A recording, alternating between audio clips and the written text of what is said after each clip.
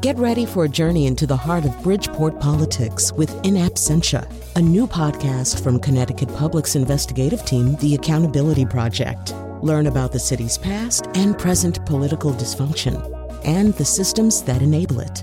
Tune in wherever you get your podcasts. Funding provided by Robert Yeager and the Tau Foundation. You know, it's really funny. This building where we do our show, full of TV monitors, because it's also where public television is. And so I walked past a TV monitor just now where I could see Henry Louis Gates talking to, I think, Mia Farrow, you know, in that program about finding your ancestors, all that kind of stuff.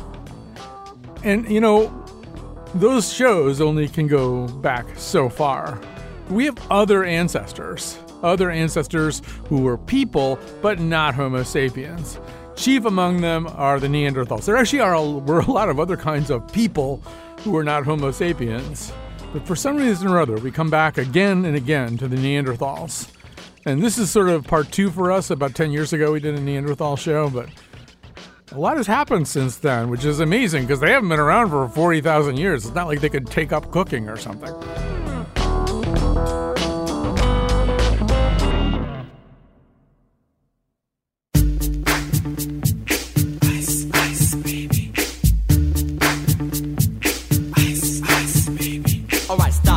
Collaborate and listen. I sit back with my brand new invention. Something grabs a hold of me tightly, flow like a harpoon daily and nightly. Will it ever stop? Yo, I don't know. Turn off the lights and I'll glow. To the extreme, I rock a mic like a vandal. Light up a stage and wax a chump like a candle. Dance, crush a speaker that booms. I'm killing your brain like a poisonous mushroom. Deadly. All right, well, you know, ice, like the Ice Age, maybe?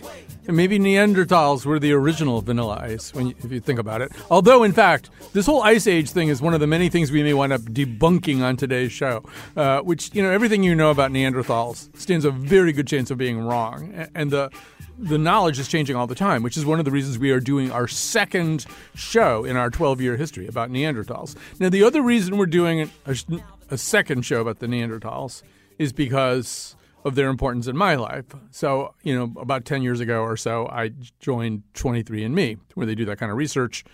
And it turns out that genetically, I'm like really boring. I was really hoping that there would be something kind of exciting, you know, that I would have some kind of African DNA or something. I don't know, anything, you know, but I'm just this incredibly insipid, boring guy, except I have quite a bit of Neanderthal DNA. So I've played that up as much as possible, started going to the family reunions, and it turns out actually that our family used to refer to the neighbors, our Neanderthal family used to refer to the neighbors as the slow magnans, which is kind of racist, but or it may refer, as you'll find out on today's show, to their foot speed.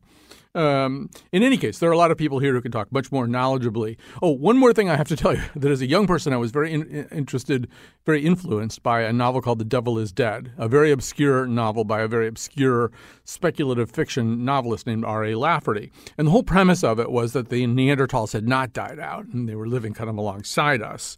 But the opening quote was from a different speculative fiction writer, Isaac Asimov, and it said on that quote page, "In fact, give a Neanderthal man a shave and a haircut, dress him in well-fitted clothes, and he could probably walk down New York's Fifth Avenue without getting much notice." That also may be disputed by our terrific guest here today. Back with us, we're so excited because we loved her so much on the show about handshaking. Ella Al-Shamahi is back with us, National Geographic explorer, TV presenter, paleoanthropologist, evolutionary biologist, and stand-up comic. All right, beat that resume. She also presented a BBC PBS series, Neanderthals, Meet Your Ancestors. Her latest book is the aforementioned The Handshake, A Gripping History. Also with us, Bruce Hardy, a professor of anthropology at Kenyon College. Anna Goldfield is the host of the podcast The Dirt, and an archaeologist. Later in the show, you will meet a writer of speculative fiction who is writing about Neanderthals. But I think maybe to begin, Ella, I'm going to ask you to kind of get us going here. I mean, there are, many, more than 20 known species of people who were not Homo sapiens, right? People who predate our current situation, people whose specific species died out. but we come back to Neanderthal over and over again, as opposed to any of the other ones. What are some of the reasons why Neanderthals come first? So I think Neanderthals come first. First of all, actually, I have to say, congratulations on loving the Neanderthals, because it's about time they got some love. But I would say, I think the reason why they're getting more attention is partly historical. So Neanderthals were primarily found in Europe. And so, they're on the doorstep of most paleoanthropologists and archaeologists. So it kind of made sense just in terms of an accident of history. But I think the other reason is just that they're our closest relative. And therefore, we've just got so many more fossils for them. We just know so much more about them. So it's easy to become really obsessed with something that you know so much more about. Right. When you say our closest relative, are you talking, DNA overlap? So we share a common ancestor, and then we split from this common ancestor, and then we did this really funky thing. We started mating with each other anyway, even though we'd split into two kind of separate populations, stroke species. So we're related to them in multiple ways.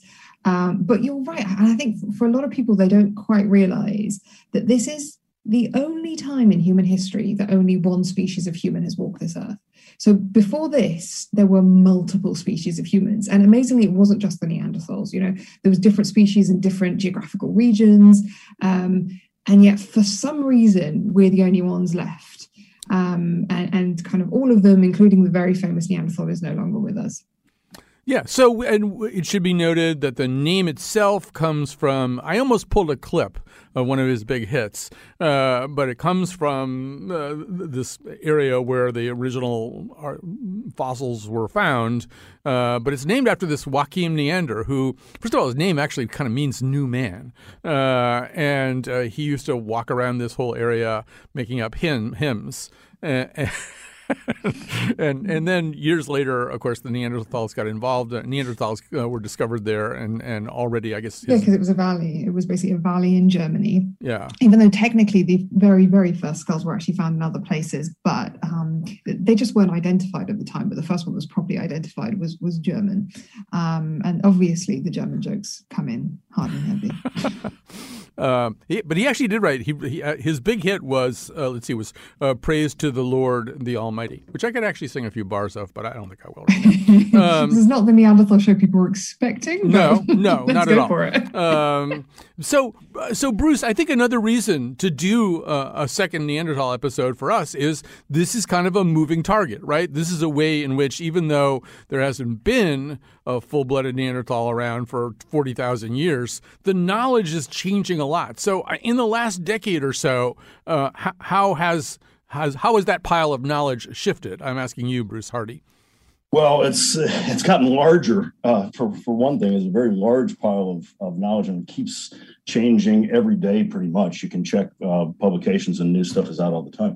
But it's really shifted largely in two ways. One, we keep finding more things about Neanderthals. We keep finding that they're doing more stuff that they're not supposed to be doing because they're supposed to be stupid and not technologically advanced. And we keep finding new things that say, maybe we need to move that bar a little bit. And the other thing that's really changed, of course, is the big revolution in ancient DNA, where the technology has evolved such that we can now get DNA out of so many of these ancient bones. And as Ella mentioned, it shows that what is happening is that Neanderthals are interbreeding with pretty much everybody in the late Pleistocene. And there's a lot of gene flow going back and forth, and it's really kind of even further blurring those lines between Neanderthal and human. All right. So just to that point about Neanderthals are stupid. It's still around. And not to pick on Joe Biden, but here he is in March 2021 talking about the people who won't wear masks in Texas and Mississippi. And the last thing we need is the Neanderthal thinking that in the meantime, everything's fine. Take off your mask. Forget it. It still matters.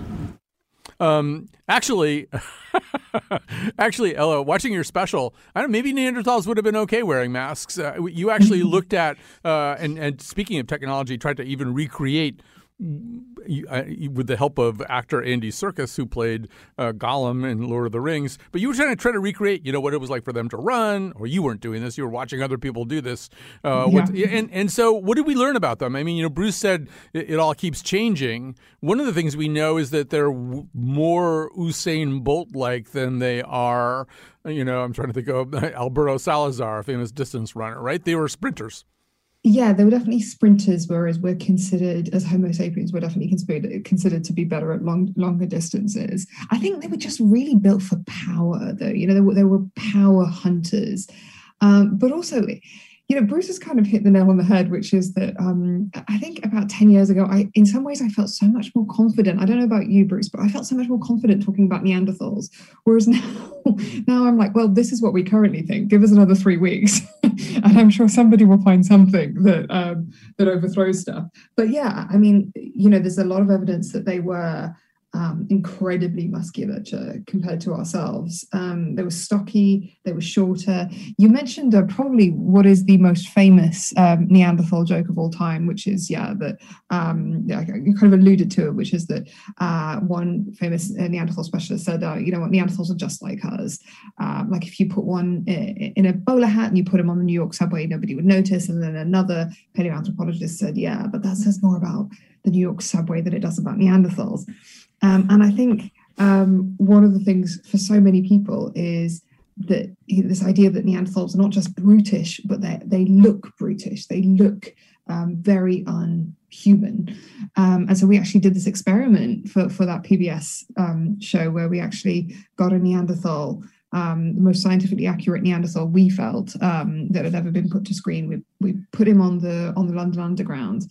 And we asked the audience if they would switch carriages. And I think people were really shocked because once we'd kind of cleaned him up a bit, I think the audience were really split. Some of them were like, we might stare at him a bit. As others were like, nothing weird for London. It's really interesting to see how all these stereotypes that we have of the Neanderthal as being this bizarre creature actually are kind of slowly but surely being overturned. Right. I mean, I regard all of those kinds of jokes as slurs. As somebody with a lot of Neanderthal DNA, I'm very thin-skinned. I'm easily offended by stuff like that. There are people that say this. People say, "Oh, how dare you be so rude about the Neanderthals? They were just a different kind of people, etc." And my argument is, look, okay. I mean, let's also be realistic. I wouldn't want to date, for example, a Victorian because, they'd be a bit old-fashioned. And so forgive me for not wanting to hang out for too long with somebody who was 50,000 years old. So I think also, sometimes we're a bit overly, I don't know, generous as well. Like, they're clearly not knuckle-dragging ape men, but also they did come from a very different time. Yes. Well, first of all, somebody in your family dated Neanderthals. We know that because we've all got the DNA. Anyway, let's... Grandmother, bless you. There we go. I'm sure it's one of those things they don't talk about at the family gatherings. Yeah. All right. So, Anna, I want to get you into this conversation. One of the things that I'm more aware of, having done the reading for this show, is that we can now sort of say that we know a little bit about what Neanderthals ate or how they buried their dead or what kinds of stuff they might have worn even ornamentally on their bodies. I mean, what can you sort of say to us generally about what we know about kind of the Neanderthal way of life 40,000 plus years ago? I think when you talk about the way of life of any population that's no longer with us, you have to be very careful to not think of it as a big sort of monolith, everybody was doing one thing, because Neanderthals were around for more than 200,000 years, and they occupied areas all the way from Western Europe, all the way east to sort of what we might think of as Northern and Western Asia. And so they would have been present in lots and lots of different environments. And so as far as food goes, that means that they would have different populations would have had access to different resources. So if we go back to previous conceptions of Neanderthals as big, hairy dum-dums, a thing that went along with that was that they were thought to have been primarily big game hunters who were pretty much carnivores, hunted animals and ate them.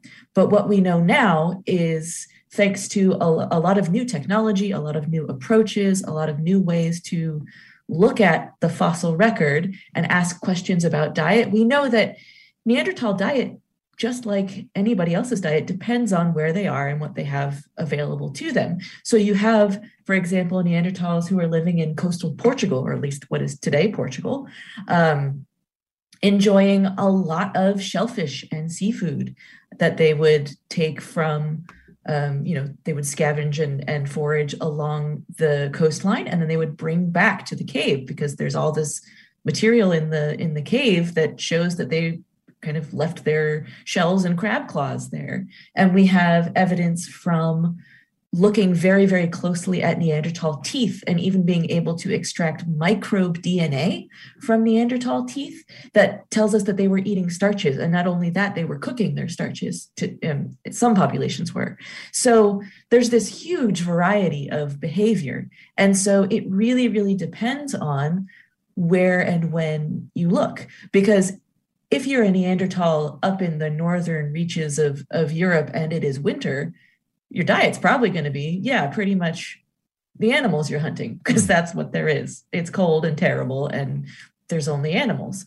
But elsewhere, there is a much wider selection. So it's sort of like the previous conception of Neanderthal diet would be as if someone walked into a grocery store and said, well, I only see 3 available foods. But actually, it's this whole smorgasbord on the landscape.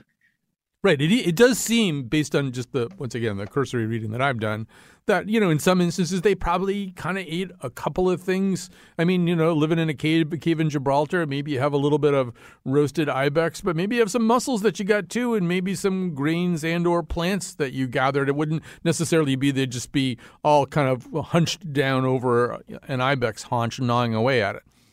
Yeah. I mean, if it's there and you can eat it, why not? And so, Bruce, that also brings up the question of what kind of tools they had, what kind of stuff Neanderthals had, and that's playing to your strength right now. What can you tell us? Once again, Anna is 100% right that they're living valley to valley to valley. They have different cultures depending on where they are. And some people are up there living kind of ice age life, and some people are down in jolly old Portugal, getting a little more sun. But what do we know about their stuff? Well, we are missing a lot of the stuff. We're missing most of the stuff. 90 to 95% of what they would have been doing is made of perishable materials, and we just really almost never find it. So we got a lot of stone tools. We know they're doing things with stone tools, but they're not, some of which is butchering animals, but they're also doing things working wood, and we get occasional glimpses into that, like this 2-meter long spears from Schöningen or the digging sticks from Poggetti Vecchi. But mostly we are missing a lot of it. Now, you're obviously pointing toward something that I love to talk about, which is string. So a couple of years ago, I published an article from a site in southern France, Abri de Maras, which is about 50,000 years old, or the levels we're working in. And on the inferior surface of a stone flake, I found a very small fragment of string, of a 3-ply cord made from the inner bark of a conifer. And that tells you a whole lot about Neanderthals. So the idea of, we think of string, we take string for granted. But if you look around you, you're wearing string. There's construction going on across the street from me where there's twisted cables, all this stuff. We probably wouldn't be here without twisted fibers. But it tells you a lot of things. The twisted fiber is a really amazing technology, and it's something that you can't just make. In other words, you've got multiple steps that are along the way, but all those steps are necessary to get to your end product. So I've got to find the tree. I've got to get the fiber out of the tree. I've got to break that into sets and pairs, which tells you the Neanderthals know something about numerosity. And then I've got to twist all that stuff together into a cord, which is what we found. And really, when you think about it, if you think about the mental capabilities that are necessary in order to do all those steps, it's very similar to the way we produce language. So if you think about language, and we're talking right now, I can't make a sentence without words. And I can't make words without individual sounds that convey meaning. I can't jump to the end. I've got to have all those spaces along the way. And so that means that the Neanderthal mind is, by making string, is doing that same kind of thing. Now, what the string represents beyond that, what it was used for, any number of things are possible. It's found on a stone tool. It could be part of a binding to haft that onto a handle, but it also could be part of a net, or it could be part of a bag. And the possibilities that come up once you've got proof of fiber technology are really just kind of endless. Anna, there's a way in which we just are constantly doing these kind of invidious comparisons. I mean, there's got to be some reason why this notion of Neanderthals as stupider than us persists. It turns into a linguistic trope, and I'm wondering about that. I'm wondering about whether it's almost a kind of anxiety, right? We're still here. Nobody else, none of the other people are still here. So maybe we just need to explain to ourselves existentially what we're doing here with all the other people kind of species are dead? I think that's a big part of it. I think that we just sort of, as a default of how our brains work, we're just sort of, we are the protagonists of our own story all the time. I think another large part of it has to do with the origins of how Neanderthals were first categorized and how they were first kind of placed into the hierarchy of species. Because in 1864, a guy named William King published the first Neanderthal specimen as an extinct human species. But his description, since it was 1856, his description relied very much on the racial characteristics of the day, because anthropology as a discipline at that point was still very much about putting all living things into very nice, neat categories, and that included different groups of humans.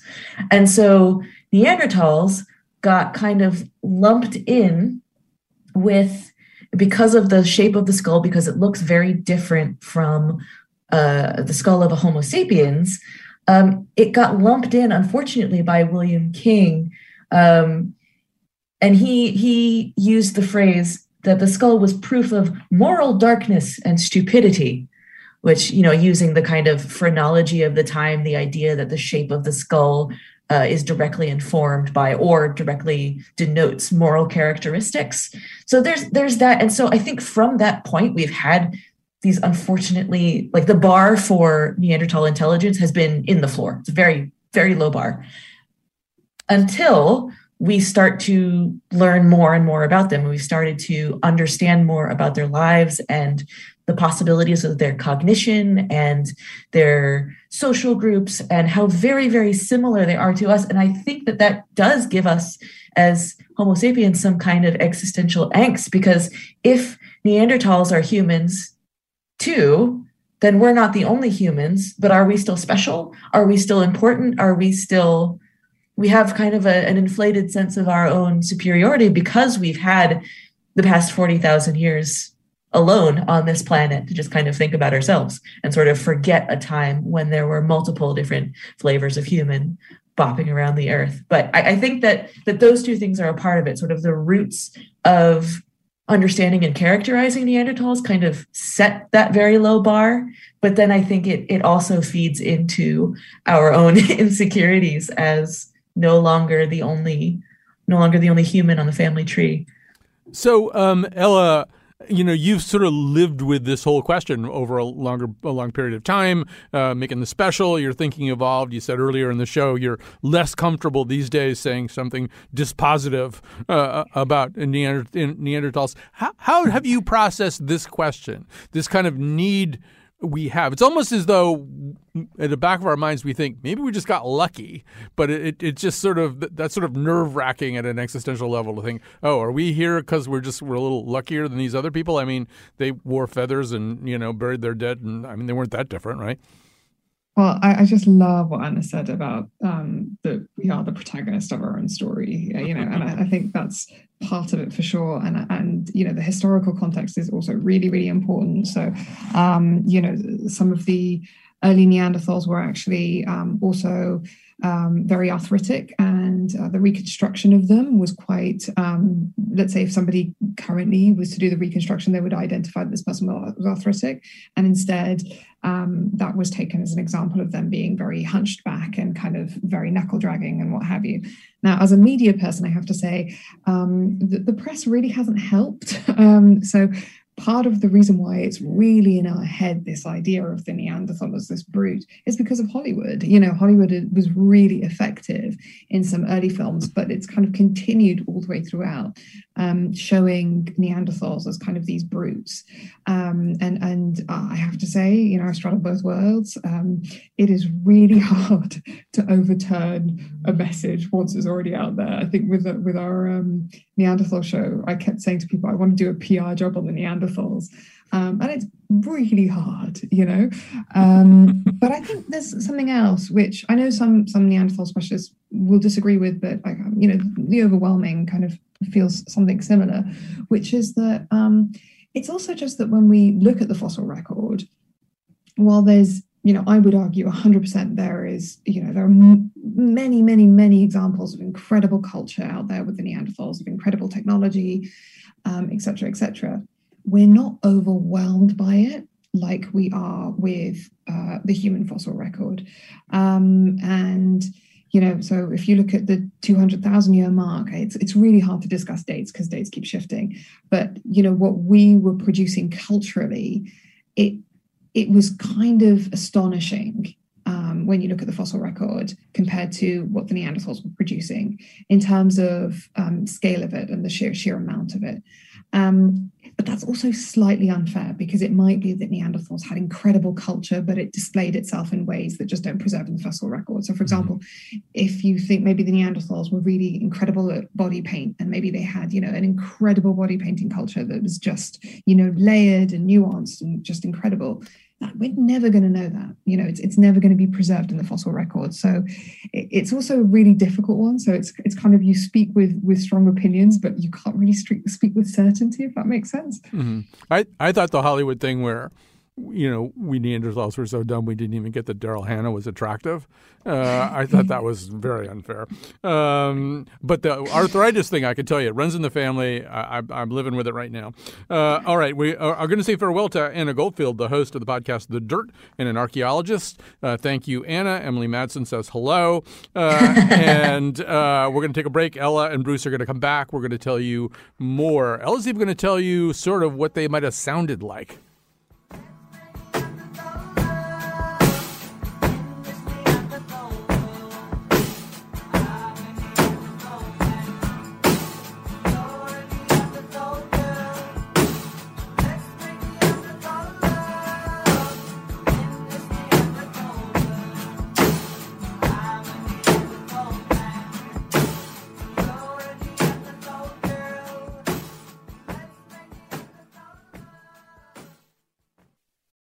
Support for this podcast comes from Hartford Healthcare. Elevating Health is funded by Hartford Healthcare. ECMO is a leading-edge, life-saving treatment for patients with cardiac or respiratory failure. Dr. Jason Gluck, director of the Mechanical Circulatory Support Program and Emergency Cardiac Care at Hartford Hospital, explains what it is. So ECMO stands for extracorporeal membrane oxygenation, outside the body oxygenation of blood. It's a life support technique that's used by highly sophisticated medical systems for patients with severe heart or lung failure. The technique involves removing blood from the body, oxygenating it, and then returning it back. ECMO procedures happen in the ICU, but not all hospitals are equipped with the necessary technology and staff. Dr. Gluck describes Hartford Hospital's ECMO Go team. So ECMO is considered when treatments have failed. And in our center, with a special ECMO on the Go team, we'll actually take that technology to their hospital and help them out there if they need to stabilize the patient and then bring them back to Hartford for recovery. For more information, go to ctpublic.org/elevatinghealth. How can it be offensive if it's true? Okay, first of all, I'm not 100% in love with your tone right now.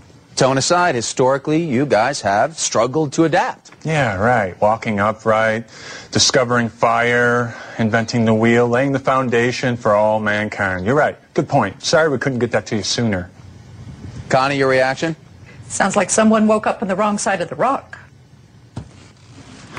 Geico.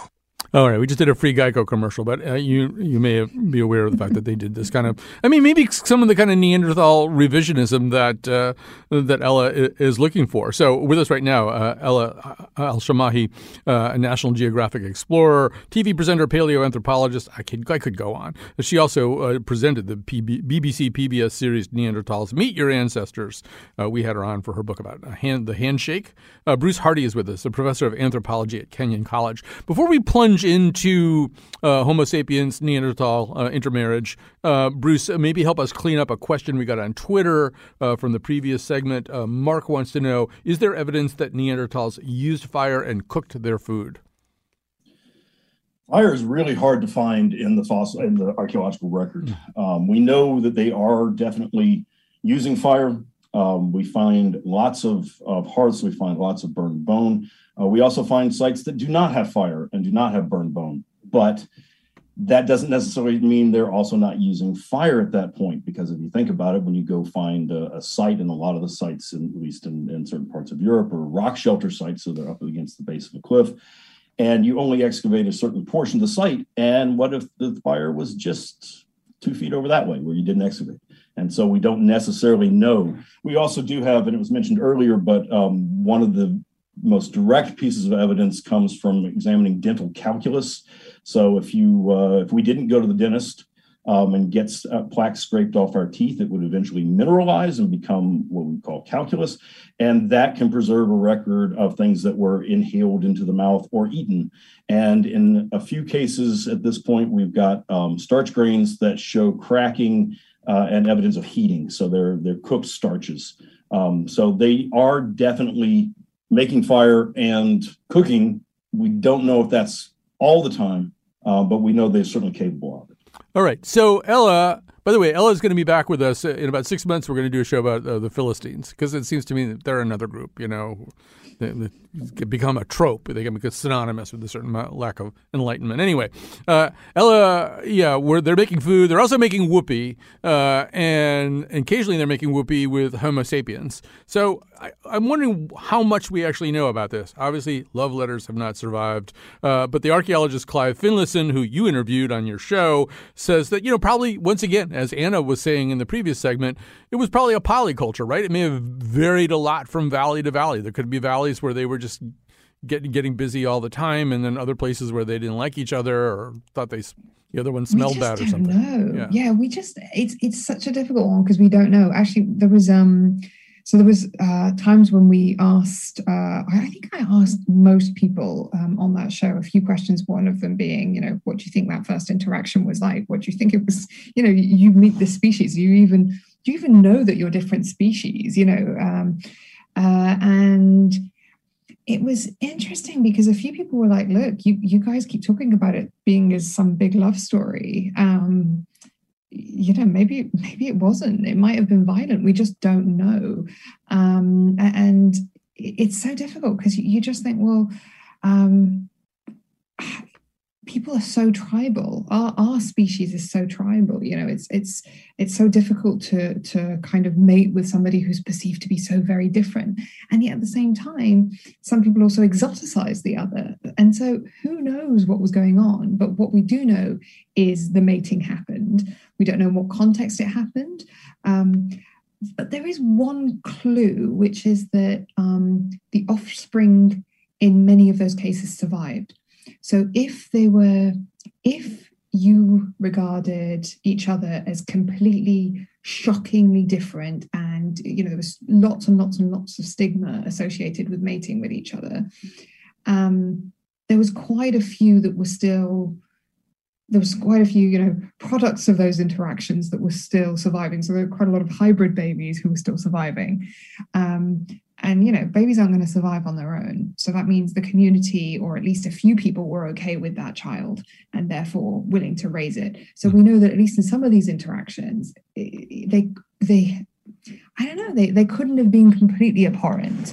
But it's a really difficult one. It's kind of, in some ways, it's really fun speculating on how that would have looked. But it's also, quite difficult to kind of say anything with any degree of certainty. So there's a way, well, it could have been hybrid vigor too. We could have just, it's like, mongrel dogs do better. Bruce, now there's sort of, I think we've pretty well documented the fact that there's this bizarre form of prejudice, for want of a better term, or stigmatization or downgrading of the Neanderthal. But there's also an exalting of the Neanderthal. And these days, with 23andMe, other people are being like me. They get the report, they find out they've got the DNA, and suddenly we're kind of waving the Neanderthal pride flag. And I know you've had that experience in your own family, although I guess you came out with the short end of the pointed stick, so to speak. Yeah, so my department here, the entire department did 23andMe several years back just to kind of see what we got here. And I was always afraid to do it because, like you, I wanted to have a lot of Neanderthal DNA, and I was really worried that I wasn't going to have very much. But when we finally did it, I didn't have a whole lot. And the funny thing was that my wife, who's also a professor of anthropology here at Kenyon, had more than I did. And so I was like, oh, come on, really? You've got more Neanderthal DNA than me? Until I suddenly realized that obviously I was going to be attracted to somebody who had more Neanderthal DNA than me. Because I love Neanderthals, and therefore, we're just trying to breed back to the original. I haven't had my kids tested yet, but they're probably going to be higher, so we can work our way, and maybe we'll get a Neanderthal one day. So, love the mental hopscotch involved there to try to get to the point where you were okay with that, Bruce. Yes, it took a little time, a little rationalization going on there, but nothing wrong with that. So, I'm assuming the stuff that 23andMe says, Bruce, about traits is kind of a load of rhinoceros crap. I mean, having difficulty discarding rarely used possessions, experiencing more itchy mosquito bites. I mean, how can 23andMe have any idea whether that's connected to Neanderthal DNA? Well, to be honest, I don't know that we know what 23andMe is really doing. They're the sites they're looking at, the Neanderthal sites and things like this, they don't share them with us. They don't tell them what they are. And one of the things that I noticed over time, because if I go back and log on again to my 23andMe account, the amount of my Neanderthal DNA has changed. In fact, I'm becoming less Neanderthal as time goes by. As their database gets bigger, I get further and further down on the ladder. So I wouldn't put too much stock in it, although I'm not telling you to ignore your Neanderthal heritage there. No. So, Ella, one thing that you found out, there's a terrific part in your documentary series where I think he's a Duke. I can't remember. Maybe that's not right. But you visit a guy who's really looking at samples of genetic code and talking about the fact that there may be some real medical implications to having more Neanderthal DNA. I'm not doing a very good job of fleshing this out. But can I just say one thing about 23andMe and all of these kind of home genome tests and stuff? Mm-hmm. They are funky, they are cool, they are very interesting, but it's really important for the public to understand that it's only sampling bits of your DNA. It's not doing all your chromosomes. It's not like a full genome analysis. So it's the equivalent of somebody coming up to me telling me my whole family history based on just my surname, Al-Shamahi, as opposed to telling me my history based on my mother's surname as well, and her mother's surname, and my dad's mum's surname. Do you see what I mean? It's it's only giving you a small sample. And I think that's the big problem people are in, that they kind of assume all their stuff based on kind of really just a few snippets of evidence. And the more we get closer to actually being able to sequence everybody's kind of genomes for a kind of a small Christmas fee price, Christmas present price, the better we'll get at kind of having a better picture of things. But as for medical stuff, that's interesting, and I think there are so many things going on there. But one of the basic underlying ideas behind this is, we probably did really well as a species because we interbred with species that were already in areas and had already evolved for those areas and for those environments. And therefore, we were able to pick up immunities from all these people.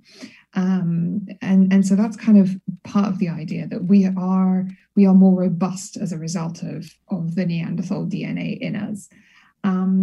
But it's also possible that some of that DNA is also bad for us right now, because obviously the times are different. This is a very different time to be alive than 50 or 200,000 years ago. But some of the studies that are being done are fantastic. So they look at associations between different diseases and Neanderthal DNA. And so, for example, and you kind of alluded to this, this is some of where 23andMe and some of these other organizations get their ideas from. So it's like, well, depression. Okay, well, if you say that you're depressed and you also have some Neanderthal DNA in you, that stuff kind of gets counted in large numbers when you're taking samples. And so sometimes people say, there's an association between the two. But the thing is, you've got to be careful with that as well, because just because something correlates doesn't mean there's any, it's the reason for that correlation. I think I remember in one of my first ever stats classes, the professor said there was this really interesting study, and they showed that basically houses with lots of storks have more children. Therefore, storks were the ones providing the children to these families. And of course, what it actually is just, people with lots of children tend to have bigger houses, and therefore more storks are able to live in those houses. And so you've just got to be really careful, because obviously one of the things that 23andMe also will say is, based on your DNA, you're more likely to be a cat person or a dog person. I think that is a leap. Yes. Is all I'm saying. All right. So I've got to speed things along here. I do want to just play this clip from Ella's PBS thing. We're not going to have time to talk about it too much, but because I had read somewhere else that Neanderthals talked like Julia Child, which didn't really seem very plausible, We're going to make some lovely ibex today. It's going to be delicious. But in fact, you met with an anatomist named Sandra Martelli and listened to simulated Neanderthal vocalization. Mm-hmm. This is kind of computer generated. Here's just really quickly what that sounded like. So here's your human. Neanderthal. Human again. Neanderthal. Neanderthal. Ice, baby. It's a very short trip from there to Vanilla Ice, I think.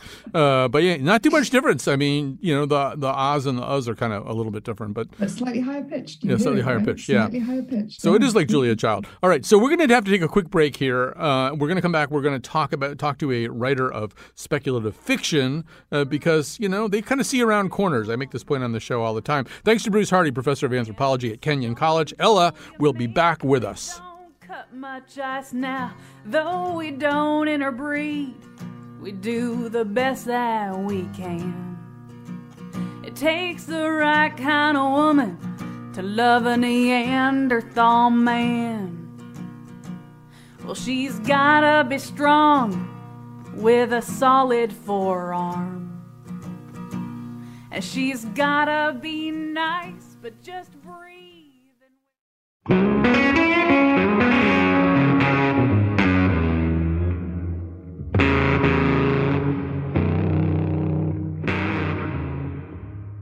All right, we are back. I should mention that the little bit of the song that you heard, you might have recognized that voice. That's Kylan Wolf. That's a song that she and I wrote, a country Neanderthal song for our part one, our original Neanderthal show 10 or so years ago.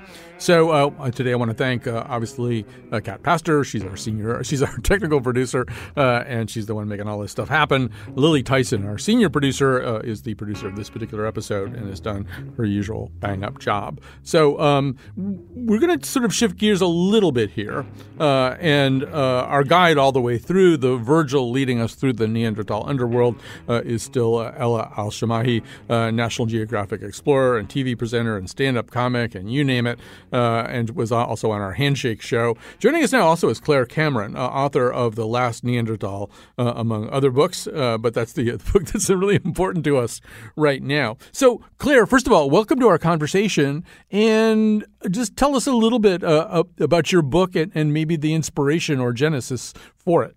Thanks, Colin. It is, yes, The Last Neanderthal. It's a story that focuses on two women, one who is a Neanderthal and living 40,000 years ago. And then the other protagonist is an archaeologist named Rose who lives in the current day. And their stories are sort of intertwined, but the focus is on the Neanderthal story, and it's her survival story, essentially. And it goes up to the moment where she first encounters a Homo sapiens. And that was really the inspiration that I grew up in Canada, and we had a quite colonial view on history, I guess. And I grew up with this idea that we had won over the Neanderthals, and we're the victorious, and that's why we got to live and they were extinct. So writing this book was my way of sort of using the new research as inspiration to write what I feel is a more true story about our possible coexistence and similarities, and to view the Neanderthal as very much human like us. So I think when writers with great imaginations like yours, when they do this, that's one of the places their mind goes, that there's been this incredible kind of downgrading of the Neanderthal to savagery. And Asimov and Robert Silverberg both wrote this book that started out as a story called The Ugly Little Boy, I think, and then turned into The Child of Time. But the Neanderthals are complex and sophisticated. John Darton wrote Neanderthal. I actually read that one, I'm pretty sure, when it came out in the 90s. I think they're psychic in that one. Robert Sawyer, Neanderthal Paradox. He's got the idea it's a multiverse thing. There's other versions of Earth where the Neanderthals are running stuff. But Claire, I assume that's kind of part of this. Is that if you're going to imagine, you want to imagine a different set of possibilities than the latent tropes that we live with in our everyday lives. Yeah, I sort of took two things, I think, from my life. Because once I read the research and sort of started accepting their humanness, then I thought, well, maybe I do have some insight. And on one side, I'm a mountain guide, a mountaineer, and I've spent a lot of time outdoors. And I think that's, if I compare myself in my office right now to the Neanderthal, I'm quite different. But when I go outside for extended periods, I notice my senses pick up. I often start talking less. I start listening more. My eyesight becomes acute. And I sort of took those things as cues to imagine, to sort of breathe life into Neanderthals.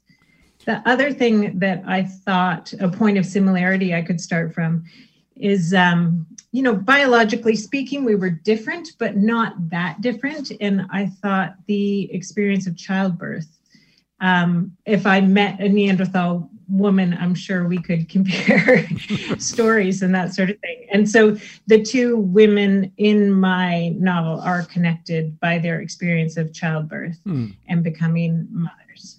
So, Ella, there's so many questions I want to ask you in this connection, but maybe the main one is, let's say that you did run into a Neanderthal on the tube or somewhere, and I don't know, Wittgenstein said that if a lion could speak, we would not understand it. But let's say that you and the Neanderthal could make yourself understood to one another. What would you want to know? What's still sort of plaguing your imagination? I mean, the big question obviously is what happened to you guys. Is that your main question for them? Yeah, I mean, but it's so difficult because, would they know, because sometimes, extinction's really slow and you have no idea. And maybe they didn't even know they were going extinct. Maybe as far as they were concerned, there was just fewer of them and they just decided to, team up with the Homo sapiens in the village next door, or the valley next door. But I'd also honestly, I'd want to get a sense of how intelligent they were and what their language was like. And if they understood art and emotion in the same way that, I think they would understand it. But I love that Claire was kind of thinking about, the experience of childbirth and how that was probably quite similar, because you could argue that that's true for so many, certainly with primates, but the difference is, of course, with primates we can't communicate with them, whereas with Neanderthals, I mean, it would take a pretty brave archaeologist to suggest that Neanderthals didn't have language. And so as long as we could kind of communicate with each other, it would be quite interesting because you'd actually get a result from that. Yeah, I guess maybe we only have got about 60 seconds left, Claire, and so maybe this is not fair. But maybe just say one other thing that I know. One of the other ways that your imagination was activated by this question. I made up some words for Neanderthals. When I read the research, I became so convinced they could speak. One thing I thought living outdoors was that warmth would be essential. And there's one thing to get warmth from a fire. You can warm yourself up. It's another thing to have body warmth and people curled around you. And that's a treatment for hypothermia. That's how you really get deeply warm. So at the center of their culture in my mind was warmth and family. And they had a word for that. Or maybe a bunch of words for it. I mean, there's that whole false idea that the Inuits have 32 different words for snow or something like that. Maybe the Neanderthals had a lot of different words for trying to get warm. Well, we've been talking to Claire Cameron. She's the author of The Last Neanderthal, among other books. Ella Al-Shamahi, her latest book is The Handshake, A Gripping History. We recommend that book. We recommend her terrific BBC PBS series, Neanderthals. Meet Your Ancestors. So hug a Neanderthal today, or just somebody with don't do that. You get in a lot of trouble. You get canceled. But try to think a little bit more charitably about my people. You took our land. I'm not bitter.